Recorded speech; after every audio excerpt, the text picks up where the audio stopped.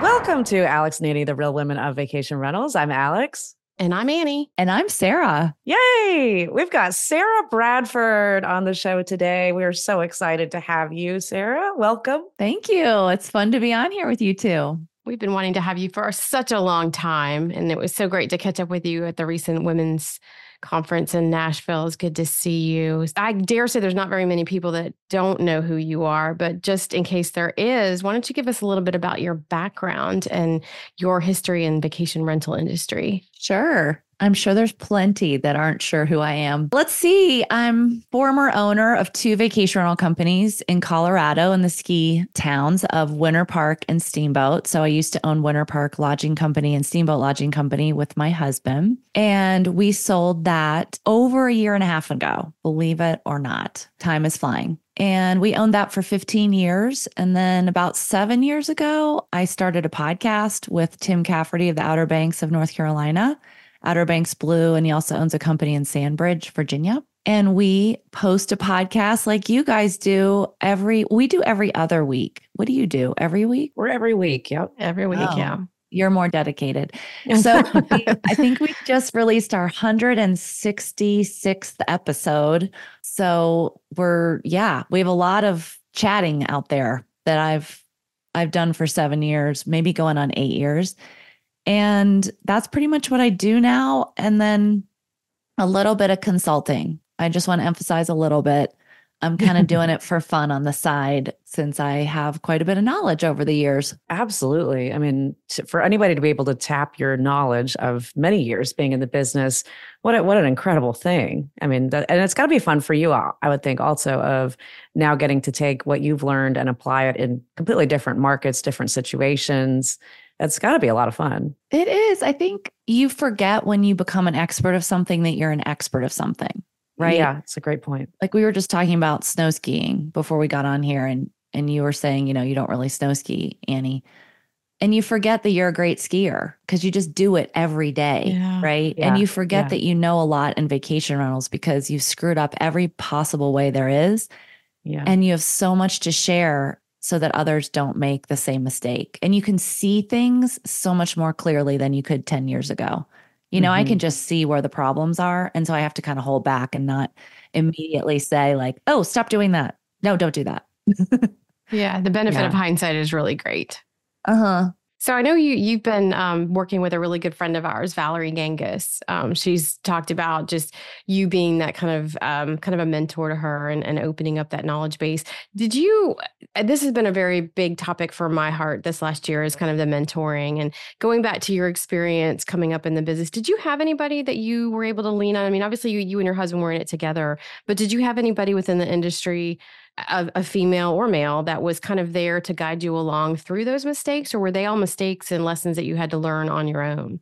Yeah. Well, first of all, the reason I love working with Valerie and everybody I'm working with is because she especially is so open to feedback. Mm-hmm. So if you do work with a mentor and you're the mentee, you have to really not be defensive because it's hard when you own a company to listen to someone saying, nope, don't do that. Do this. I recommend you do this. Why are you doing that? Let's analyze this. So that's one really important point for a mentee. I did have a mentor, and I mentioned it actually on our podcast this week, and that was Steve Trover. So, oh, wow. I didn't mean to. Yeah, I didn't mean to we didn't intentionally say will you be my mentor? I'll be your mentee. But he was in charge of the VRMA and he was very well known in the industry and he had a very successful vacation rental company. And I don't know, I think I pursued him come to Winter Park. I want you to see my business. And yeah, I have so many stories from the week that he visited us when we were just getting started. I mean, we were probably 4 years old, but we were not what we were today. And he came and just did a staff's day and then came in and analyzed every single thing from the booking to the pre-arrival to the stay to experiencing our maintenance people to experiencing calling us, our vehicles. I mean, he analyzed it all. And FYI, he did it for free. I mean, I think I gave him free lodging. But he taught us so many things. Like we were really open to it. We were mortified by some of the things that happened. But because he did that, then we stayed in touch and I would throw an email to him every once in a while, like what to do about this. But the other way I had a mentor is not so much we called them mentors, but I got to know a few other owners in the industry really closely and well, so that when we had a problem, we could ask and they weren't competitors. And you didn't have to be like, "Dear Jane, I'm not sure you remember me from a conference, but I have a question." It would just be like text to Peter over in Keystone. And I'd be like, "Peter, what about this?" And he'd be like, "This. Here's your answer." And just really having that open communication is like a peer-to-peer mentor. Does that make sense? Yeah, Oh, absolutely. That Yeah. really helped. Yeah, we talk about that a lot, that mentors, it doesn't have to be, and mentees, I'm the mentee, you're the mentor. That's one thing for sure that we believe in. But that it also needs to be, you have to have a varied group of people that are, whether it's your kind of like your board of directors, really. I mean, it's your advisory group for yourself personally, professionally, for your business. And the more different opinions you can get, where you can ask questions, like you said, that you don't have to worry about being competitive. It's not maybe necessarily somebody in your market, but they're going to give you honest feedback. And somebody that's just a little bit ahead of where you are. We just had Stacy St. John on our podcast a few weeks ago. And that was one point that she made, that you don't have to be light years ahead of somebody to be a mentor. You just have to be a little bit further ahead than where they are right now. And the knowledge that you have can be, groundbreaking for them. I love that that was Steve for you early on, and that he was just that giving to go out and do that for you. And that's so like Steve to do that. So that's really cool. It was awesome. And he knows that. I mean, I've told him many times how much he's helped us. We have a famous story that he had the maintenance guy come for some reason to his place. And this is before I understood that maintenance is the face of your company, not you. Yeah, it's so true. Yeah. This guy showed up and he goes, "Hey, man, I heard you're an effing VIP." Oh, wow. And he didn't abbreviate the word the way I just did. Oh my God. No. Wow. And Steve was like, "So that might not be something you want." No. Amy, who helped me with the company for years and years, she and I were like under the table embarrassed. We were like, "Oh my God, he said that to Steve Trover?" Like, he would have been better off not saying that he was a VIP. Like, this guy does not matter. Like, treat him totally normal. Oh, right. Oh my gosh. Yeah, he didn't last long with me, but anyway, that was crazy. Yeah, and I was just thinking about with the mentor mentee thing. It's also just that someone is willing to tell you what you don't want to hear. Yeah. Yeah. The hard truths.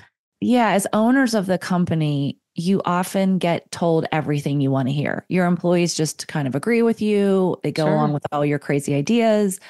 Your owners don't really have a say, right? Like, they don't get to tell you exactly what to do. Your guests don't. So you have no one holding you accountable. So for someone to just say, "This doesn't look good for you," or "Why are you doing that?" Or "Have you considered this?"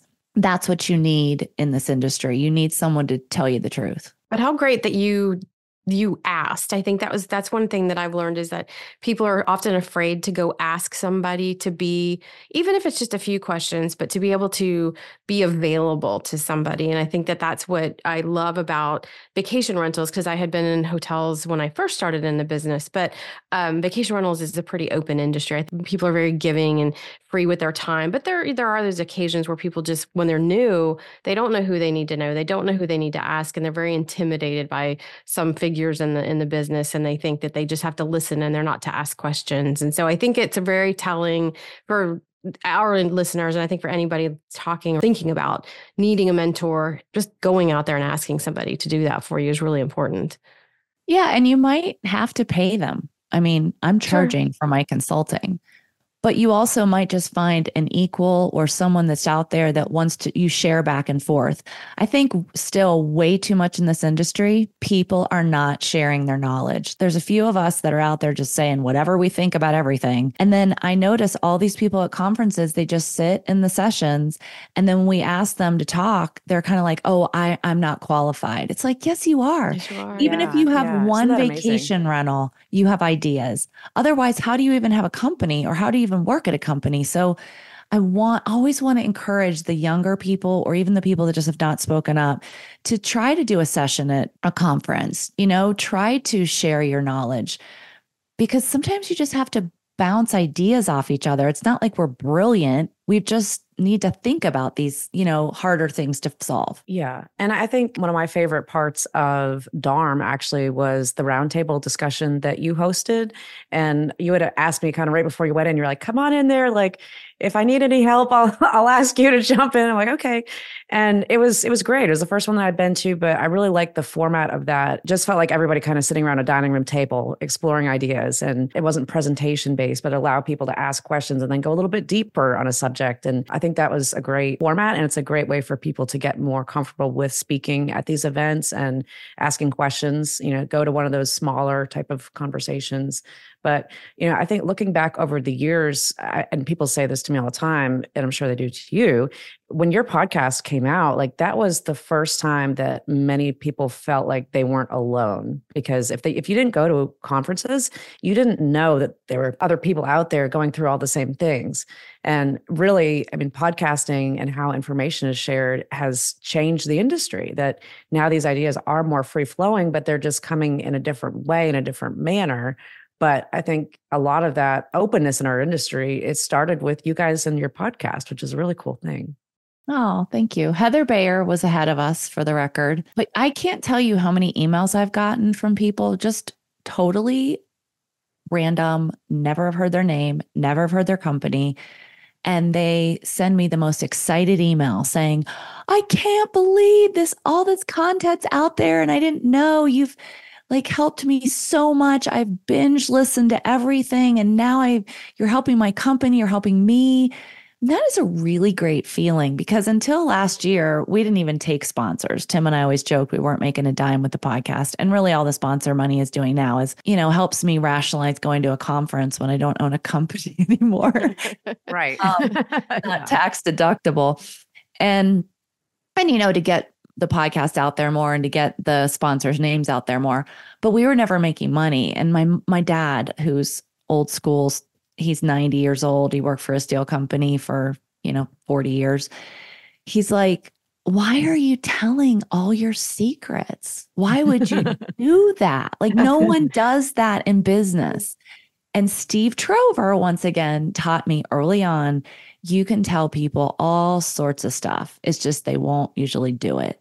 Yeah. And they won't do it the same way that you will. Yeah. And also, what does it matter if Robin Cragen in Moving Mountains has for sure learned a lot of my secrets? He jokes about that all the time. He's doing well and my old company's doing well. Like, there's plenty to go around, and it's okay to share your ideas, and it makes you have more influence and more people then share back with you.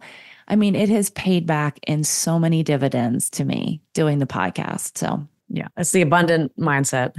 Yeah, we've learned that. And we've had people that have, I've run into people in conferences that are like newer to the business. Same thing. Like, I found your podcast, or somebody told me I needed to listen to you guys, and I've learned so much. And it's been really like, okay, I do have something that somebody wants to hear. It might be two people, but it's really satisfying. And Alex and I had a really incredible experience at the women's conference. There was a girl in the industry that had gone through a kind of a bad series of events right before. And she was supposed to go to DARM. She was going to be on a panel.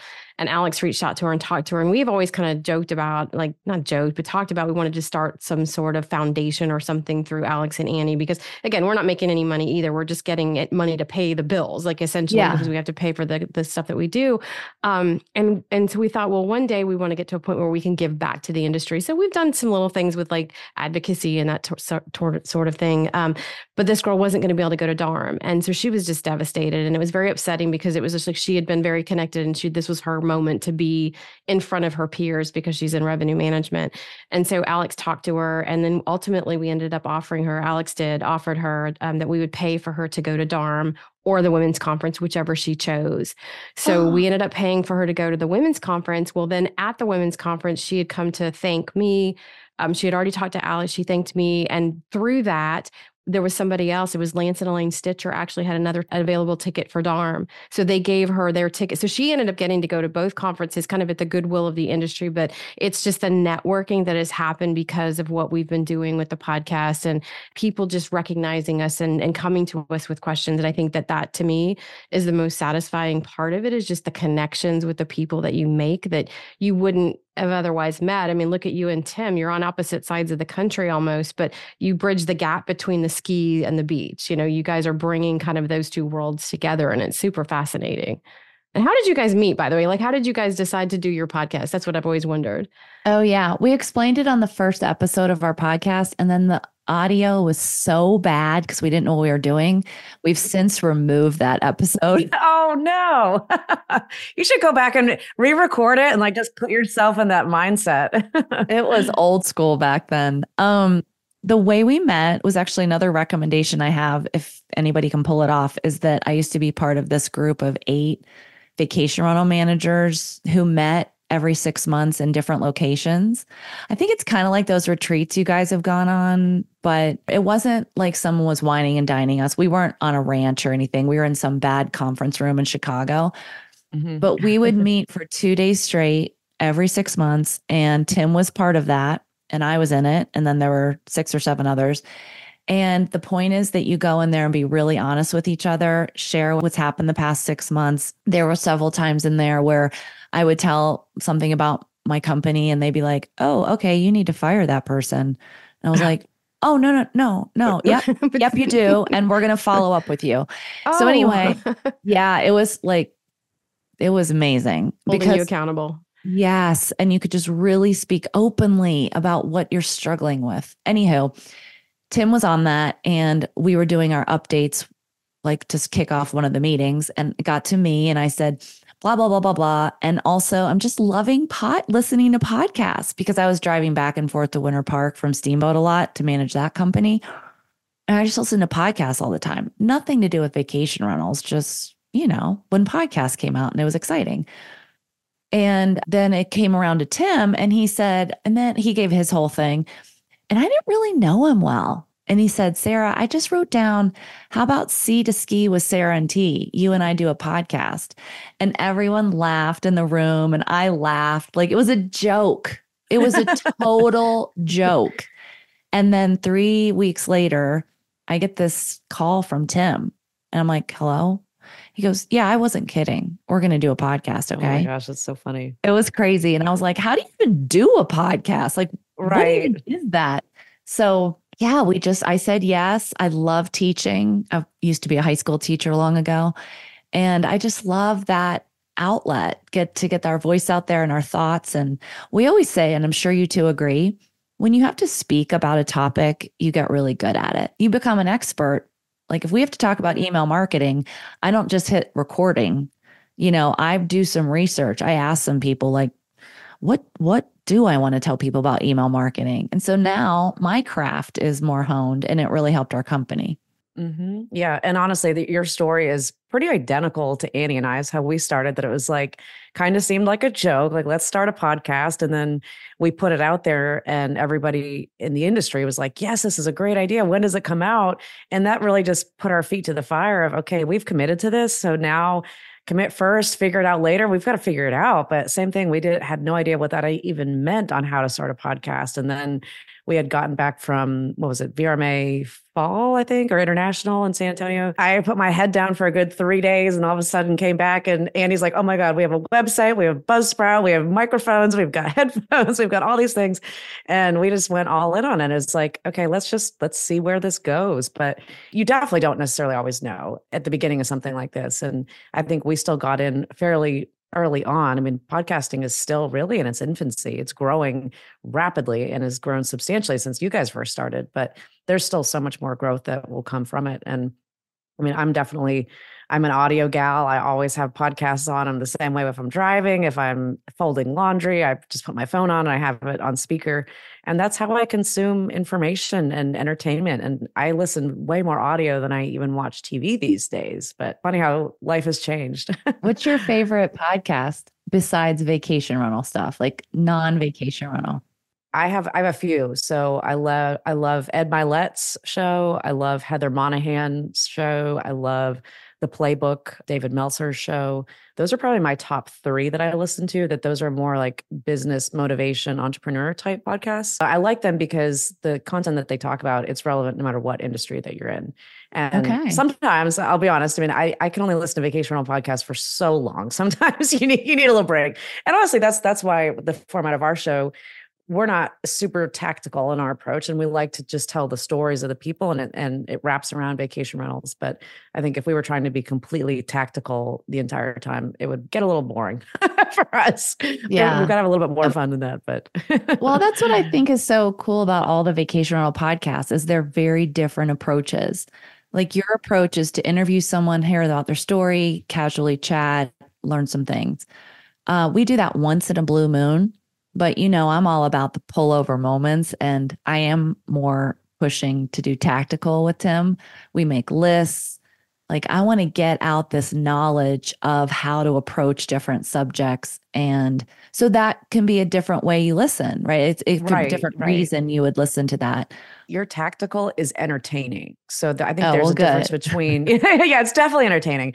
I think there's a difference between tactical that is just like, it just doesn't have that entertainment value, right? Like it could be great information, but I remember Stuart Butler had said to Andy and I early on, you need to focus first on entertainment and then on the information, because people can go find information about vacation rentals anywhere on the interwebs. So what's going to make them come to you guys? And that for us, that's just been being authentic. And really that's the same thing for you guys too. Like I think I love listening to your show because you guys have funny banter. You and Tim, obviously have a great rapport together, and that brings out the comedic side and whoever you're interviewing also. So you're tactical, but you're fun tactical. Yeah. Well, I love to give Tim a hard time and he loves to give me a hard time. It's basically like, I got to say he's my older brother because I'm still going to be younger. But I love to just say like, I don't agree with you. Right. Because the thing is, there isn't one answer to a lot of the issues we deal with. Right. Yeah. And it's really good to debate them. Because sometimes you go to a conference and someone's like, this is how you do it. Well, not necessarily, right? Yeah. And so people need to hear both sides. Do you leave spices or not? Yeah. Vacation rental. What do you guys think? Yeah, I could talk both sides of that. I think from a sanitary perspective, I would say it's a no, but from a realistic perspective, that who wants to go on vacation and bring all their spices with them? It's much more convenient. You just don't know how long they've been in there. I guess is the problem. Tim honestly thinks that people open them and lick them and close them up or something. They might. You never know. I'm never know. Well, you got bigger problems if you think that.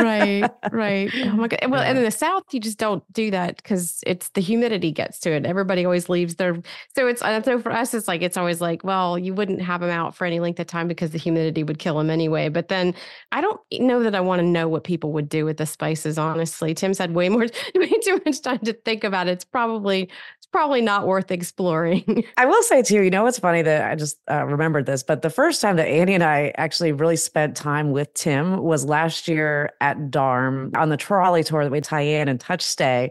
And again, I feel like I know you guys and then I've known both of you for many years now, but that was the first time we really actually got to talk to him, and we had a ball, and he's actually different in person than I would have thought. He's a little bit more sarcastic than I would have thought, but has such a great sense of humor that it was fun to experience, live in person with the celebrity we've been listening to for so many years. Hopefully he's listening right now. Oh, I'm sure. Let's see if he will. Yeah, he'll probably, oh, it was only me, so he's going to boycott it. I was going to say, well, open invitation. We're bringing him on the show next. Okay. So. Well, we can have you both together. It's just, even when we record and we're on Zoom like we are now, he always has his name tag on. He is like showered and he has his suit coat on and he's in his office and he has many meetings and many things he's doing. And I'm like, and I have like my jammies below and I'm barely showered and I'm at home. I would never wear a name tag. I honestly never would wear the logo of my company when we own. I don't know why. I just don't like that.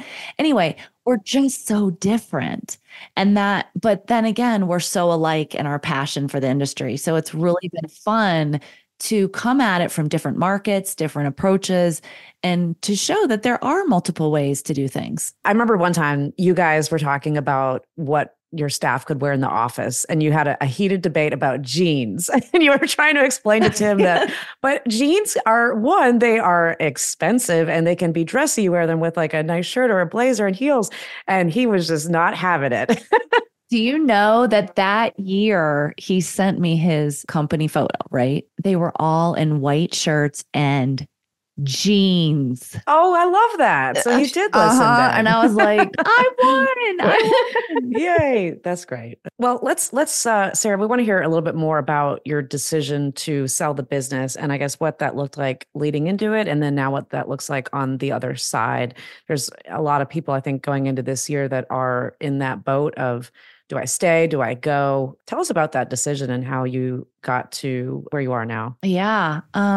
So we managed about 180 homes, mostly large homes, higher end, some condos, ski in, ski out. It was quite the company, 2 companies. We owned a laundry, just kind of giving the background so you can understand the stress level.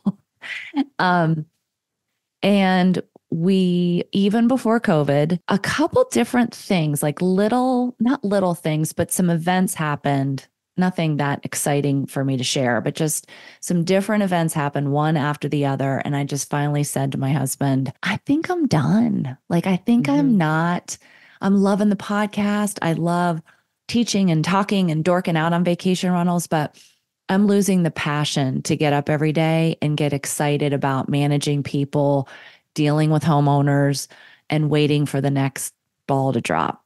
You know what I mean? I know when I'm passionate and I know when I'm not. And I need to be passionate in what I do. I can't just do it without excitement. And so, as you guys know, I have twin 16-year-olds now. And so at the time, gosh, they were like 12 or 13. And we knew that vacation rental companies were selling for good money. And I just decided, like, how's it going to end? Right? Like Truman Show. How's this going to end? I actually talked to my 12, 13-year-old boys and said, would you like us to hang on so that you could take this over? Because this is a way you could live in Steamboat. It's really hard to live where I live because it's so expensive. And they adamantly said, hell no. They didn't say hell, but they said, no, mama, no. I've seen what you've gone through. Unfortunately, I shared just too much at the dining room table. Yeah. And they're just like, we don't want that. We don't want that path. And I get that. Even if they hadn't seen us go through hell, it was also, they want to have their own thing to do. I don't want to push a company on them. And so it was just really time for me to be more at home, be with the kids. Right when they didn't want me, right when they became teenagers, I showed up more. And I knew we had built a really good brand, and I had taken myself out of the business. I had an incredible general manager. I knew that it could live without me. And so before COVID is when we signed on with Jason Thomas from Raincatcher, who was our business broker, and started the process, like real behind the scenes. And then COVID hit. And I remember Jason called me and he's like, so you're clear we're not going to sell your company now? I'm like, oh yeah, I'm real clear. Because we refunded, $1.2 million, I think, in a month. And we thought we were going bankrupt. We thought we probably wouldn't have a company. It's just hard to imagine that now because COVID actually helped so much, but in a way. But for those 2 months, we thought, oh my gosh, we never sold. And now we're not going to have a company and it's all over. And it was so horrible. So then it all picked up again and we went through the process. You sold it. And what was your intention after selling it? Like getting through that? Like, did you know what you wanted to do after that? Yeah, that was something really helpful about working with Jason. We got to be really close. And in the very beginning, he said, what are your goals? We also worked with a financial advisor to understand how much money we did need to sell it for to be able to live the way we wanted to live. And the goal that I told him was, I don't want to work. I don't want to have to work. I don't want to work in the vacation rental industry in terms of owning a company. I don't want to choose a buyer who would want me to stay. I want to be done. I like to be boss lady. And if I am boss lady, I don't want to be there. Yeah. Yeah, exactly. And I think that's the hard thing for anybody in this situation of once you turn over the keys to somebody else, it's really hard to see them change your business. And even if they say that they're not going to change it, of course they're going to change some things. And Yes. I can't imagine going from being the boss and owning things to then working for somebody. That's a really hard change in your life. Yeah, that and a lot of people sell, and then the way the contract works, they have to hope, even if they're not working there, that the company does as well as they did the year before. They don't get a certain Yeah. payout. And I was like, I don't want that either. I do not want to sell this company and then stress out all year Yeah. with something I can't even control. So when we had to decide on the buyer, he brought me back to that goal. He brought Chris and I back to that goal. Like, remember, Sarah and Chris, you said you wanted to be done. And it was like, oh yeah, okay, then we're going to go with this one. But to answer your question, Annie, everybody asks, what do you want to do after? What are you going to do? And especially men ask me that question. And my answer is, I don't want to work. I'm having so much fun. Some days I have nothing on the calendar. I've never God, I can't experienced even that imagine. ever. That must be nice. Yeah. I mean, I started working right out of college. I never didn't work. And so I just, as everybody knows, I love playing pickleball. I'm skiing. I'm spending time with my kids. My kids are in a huge ski race all this week. And I was able to be there every single day, That's great. all the awkward times it was. And there's just something beautiful about that. But I will say to those that are thinking, oh, but I think I would want to work. The word work or what you want to do has changed for me. Like that used to mean own a company, get up every day and have meetings and work and like have pressure and have liability and have staff and all this stuff. Well, now that I'm consulting for a few folks, I guess you'd call that work, but it doesn't feel like work at all. It just feels like kind of a fun side project of mentoring with no pressure. Yeah. Do you know what I mean? Yeah. Oh, absolutely. Absolutely. My husband, just in the past year, he's now works for himself as freelance consultant also in marketing. And he says the same thing all the time that he's like, I've got 2 to 3 different clients and I don't have to go into an office and be there from 9 to 5 every day. I mean, he gets to choose his hours and what he works on. It's a completely different lifestyle. And I mean, he's happier and making more money than he was before. So I think you're totally right that the definition of work, not only for you has changed, but I think the definition of work in general has changed for a lot of people and how they look at, what they're able to give in exchange for services, right? I mean, that's what it is. I mean, the money, I don't need the money. I don't know how to say that nicely, but I just don't. I'm doing this for like extra shoe shopping money, which is great. Nobody questions me. Did you buy those shoes that I sent you yet? Not Please yet. tell me you did. I will. Okay. I will. In fact, I have to remember to go back and get those. Yeah. I don't think that those who don't own a vacation rental company understand the immense pressure. And when people are getting frustrated that people are selling their vacation rental company and it's like, oh, they sold out, they sold to Vacasa, blah, blah, blah. By the way, I did not sell to Vacasa. Right. For the record. Didn't even Yeah. talk to them. Okay. If you listen to the podcast, you know how I feel about that. Yeah. But it's a lot of pressure. It's a lot of pressure to have 50 employees. It's a lot of pressure to go through this regulation stuff that's happening. And for all of a sudden the communities to hate you because you do short-term rentals and the liability of what could happen. People can die in our properties. Not to be morbid, but and then these homeowners are high-powered people that own nice homes that pressure you like crazy. And then guests are just so needy. And I mean, we had lovely guests, but we had a lot that they're constantly complaining. It's hard. We're not selling shoes, Alex, right? Yeah. Yeah, exactly. It's different. And I guess what I'm saying is I don't want to discourage anyone, but there is someday when you don't own a company, know that there is this lovely life out there where you don't wake up every day and go, what's wrong today? You've really loved your staff. I do know that. And then we've gotten to meet many of them at conferences over the years. But how much did they come into play in that decision? I would imagine a lot. Oh, yeah. Well, I was talking at the women's conference in a panel that we involved our staff in selling. My general manager was a part of it the whole time. He helped me walk through the whole process of whether we were going to sell or not. Because at one point we went through the decision of maybe if we just gave all control to the general manager could I walk away and we still own it? I mean, we went through all the options. And then my head accountant, Melina, she was part of it the whole time because she did all the accounting, all the due diligence, all that stuff. I didn't want to do all that. And then I started telling more of my managers. And then actually, when it came down to choosing a buyer, they were involved in helping us decide. And they gave me the blessing because I didn't want to sell it to someone they weren't excited about. So Al actually met the potential buyers before we said yes, both of them, all three of them, actually. So that was just kind of in a unique way. But I just wanted them to feel like I wasn't deserting them and leaving them high and dry. We were really, really close. As anybody that went to Verma knows, we always dressed up crazy. And well, I remember at the Women's Summit 2 years ago, I've got a great picture with you and your staff in the ski outfits because it was the 80s theme that night. Oh my gosh. I love that picture. You guys were so much fun. And so is Al still the GM? Yeah. And everyone has actually stayed, every single person. That's really what a legacy to leave behind. And I recently got to meet Melina too at DARM and the Women's Summit. She was just so impressive to talk to.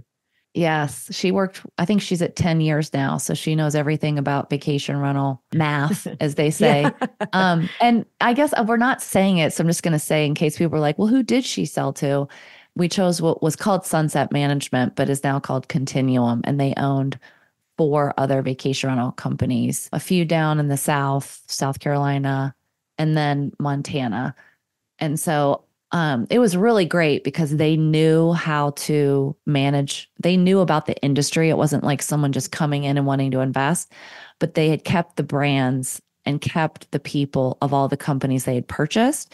So, they put their money where their mouth was. Does that make sense? That's got to give you some sense of satisfaction that you can walk away with not as a clear conscience. That's not necessarily the right way, but that you did the right thing by your people. And that, again, to Alex's point, you built a legacy for your guests and for your staff that is going to stand, or at least is still standing, and it wasn't ripped apart or broken apart or sold again. I mean, I think that's what we've seen over and over again. And go back to your, about the business being hard. That's one thing that Alex and I talk about a lot, is bringing education to the industry, because there's so many people out there that talk about getting in the business and everybody wants to get into it because it's where all the cool kids are, it's where all the money, the investment is at this point. But it is hard. I was in it for a long time too. And I started a business with my husband and some people, and we went through a lot. And to be able to trust people, to work with people 7 days a week, 24 hours a day, like just being able to have each other's back, that's a really hard thing to do. And I think there's some people that are getting into this business with the wrong mindset. They're getting into it of like, I'm going to get a home, I'm going to sell it. I'm going to be able to rent it so many days a year. I'm going to get so much money on it. I'm going to be like rolling in cash and driving a Bentley by the end of the year. We interviewed somebody who talked to us about like his bank account would be $500,000, but he always knew by December he'd have no money in the bank. And it was like, why would you even want to operate in that space? Like just living on a razor's edge all the time. But that's what people think this business is. It's like this sexy, showboaty thing that you see on TikTok. And it's not like that at all. It's not for the weak. Definitely not. Yeah. Right. It's not sexy unless you enjoy. If you think cleaning toilets is sexy, then yes, it's very sexy. Yeah, I'm sure if you look that up on the internet, there is somebody that thinks that. Ew, yeah. Well, you know what? There's so many parts of the business I think people don't understand, but in the past year, I've noticed, and I've always known this, that a lot of operators, newer operators, are not comfortable with the financials. It sounds like a lot of money top line, but once you pay your homeowners and then you pay your staff and you pay for this and you pay for that and that and that and that, what is your true profit? Oh, and by the way, then you get taxed on that. So how sexy is that? And when people don't have budgets and they don't pay attention to all their costs and their efficiency, this business could sink you. It's true. Yeah. And I think that's definitely something that we see a lot, is that most companies do not have budgets. It's actually like maybe, I don't know, I'd say 10 to 20% of companies that really truly have a budget, that they're looking at their P&Ls, they're looking at their marketing budget, they're looking at operations. Most, they don't. And this business is a small margin business, and you've got to really be watching every penny that goes in and out to be able to make it profitable. And it can be profitable, but it can quickly become unprofitable if you're not keeping your eyes where the money is. So let's transition a little bit to the future and just want to get your predictions about where do you see things going within the industry? I mean, now that you've gotten to talk to through your consulting, using your expertise in some other areas, but what are some things that you're seeing and what do you think people should be aware of as we head into 2024? Well, one is budgets that we just talked about. I mean, I know it's so boring, but guys, like if anybody's listening that doesn't have a budget right now, project out what your properties will make, put it in QuickBooks, project out all your fees and your income, project out your expenses in a way that makes sense to you and track it every month and see how you're doing.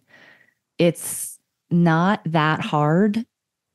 So but I think some people are scared of it and just avoid it because it does take some focus. Do that because otherwise I think a lot of smaller businesses are going to struggle. It's just been a fat time lately. Everyone's rolling in it. They're like, I don't know how I'm doing, but I got money in the bank. Well, wait until 2008 hits because I lived through that with vacation rentals. Yeah, and there's a couple other things I think that is like trends or what people are not paying attention to. Oh gosh, I told you, I think, Alex, that I want to make a shirt that says Airbnb is not a verb and it's not really a noun either, and stop it.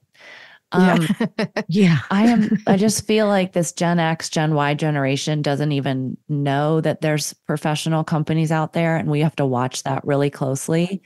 And all they do is say they're staying in an Airbnb. I think it's an image problem. In Steamboat and Winter Park, maybe place in Florida, we have become the villains. Short-term rental companies have become the villains. We got our car egged. We had people write on Facebook, you're the reason for all our problems, basically. You're the devil. Oh my gosh, somebody wrote, you're awful. the devil. So in these communities where real estate has just gone so high up, right? Like we have the highest real estate in Colorado in these ski towns. It's crazy. And there's nowhere for the locals to live anymore. And so they've decided it's because short-term rentals are taking away housing, which is not true at all. But we have to really watch what's happening. Regulations are taking off. In Colorado, for example, it's on the legislative floor to change property tax from residential to commercial. That means that it would go in Colorado from about 7% property tax to, I believe, 30. Yeah, I saw like 28 or something like that. I feel like, yeah, something along those lines. Yeah. And so when you look at a $2 million home, which is a very normal price, that's a lower price for Steamboat. If you do the math on that with how much that will increase their property tax, most of those people could decide not to rent. And if that Colorado adopts it, other states might. I mean, it's wild what's happening with regulations. And it's really wild what's happening with that. Also broke me down. That was hard. And to live in my community who thought we were doing something negative. And then I have a really Sarah-like one that I think everyone should be focusing on. And I say Sarah-like because it's very tactical back to the podcast. And I mean, guys, we've got to figure out the bedding, okay? Because there's way too much unwashed top of bed. Don't get me started. Yes. I'm there with you. I remember during COVID at the time saying to the company I was with that, this is our opportunity. Like we need to do something, out of the gate that's going to show guests that like we're really taking sanitation seriously. And I think we looked into it, but it never happened. But you're starting to see more of the traditional legacy companies that are adopting full white bedding, not just the sheets, obviously, but the comforters. And really, it's got to make operations so much better. I mean, having the bedspreads and having to lug them out and everything else. I mean, it's a huge pain when you got to clean them. And yeah, it's not sanitary. And it makes the units look not as professional. I mean, there's so many good benefits there, but yeah, I agree on that one for sure. It will make you more money if you do it. We proved it. We rolled it out big time right when COVID hit. And that was easy to convince the homeowners to go for it. I will encourage everyone not to do triple sheeting. You want to do, for a warm or colder climate, you want to do a comforter with a white sheet duvet insert, because triple sheeting just comes apart. That works in a hotel environment when you're doing housekeeping every day. and putting it back together. But in a vacation rental where someone might stay 5 or 7 nights, the whole thing is just ripped apart. I was just talking with someone at the women's conference. She's sending me samples, but she was saying, yeah, triple sheeting doesn't work. Stop with that. But just get these, it's almost like triple sheeting, but they're sewn together. And then you don't want buttons or zippers because those break. You just tuck it in. And yeah, you're right. It's so much more efficient. I was talking to Valerie and she's like, oh, the cleaners are going to be so annoyed they have to put that in there.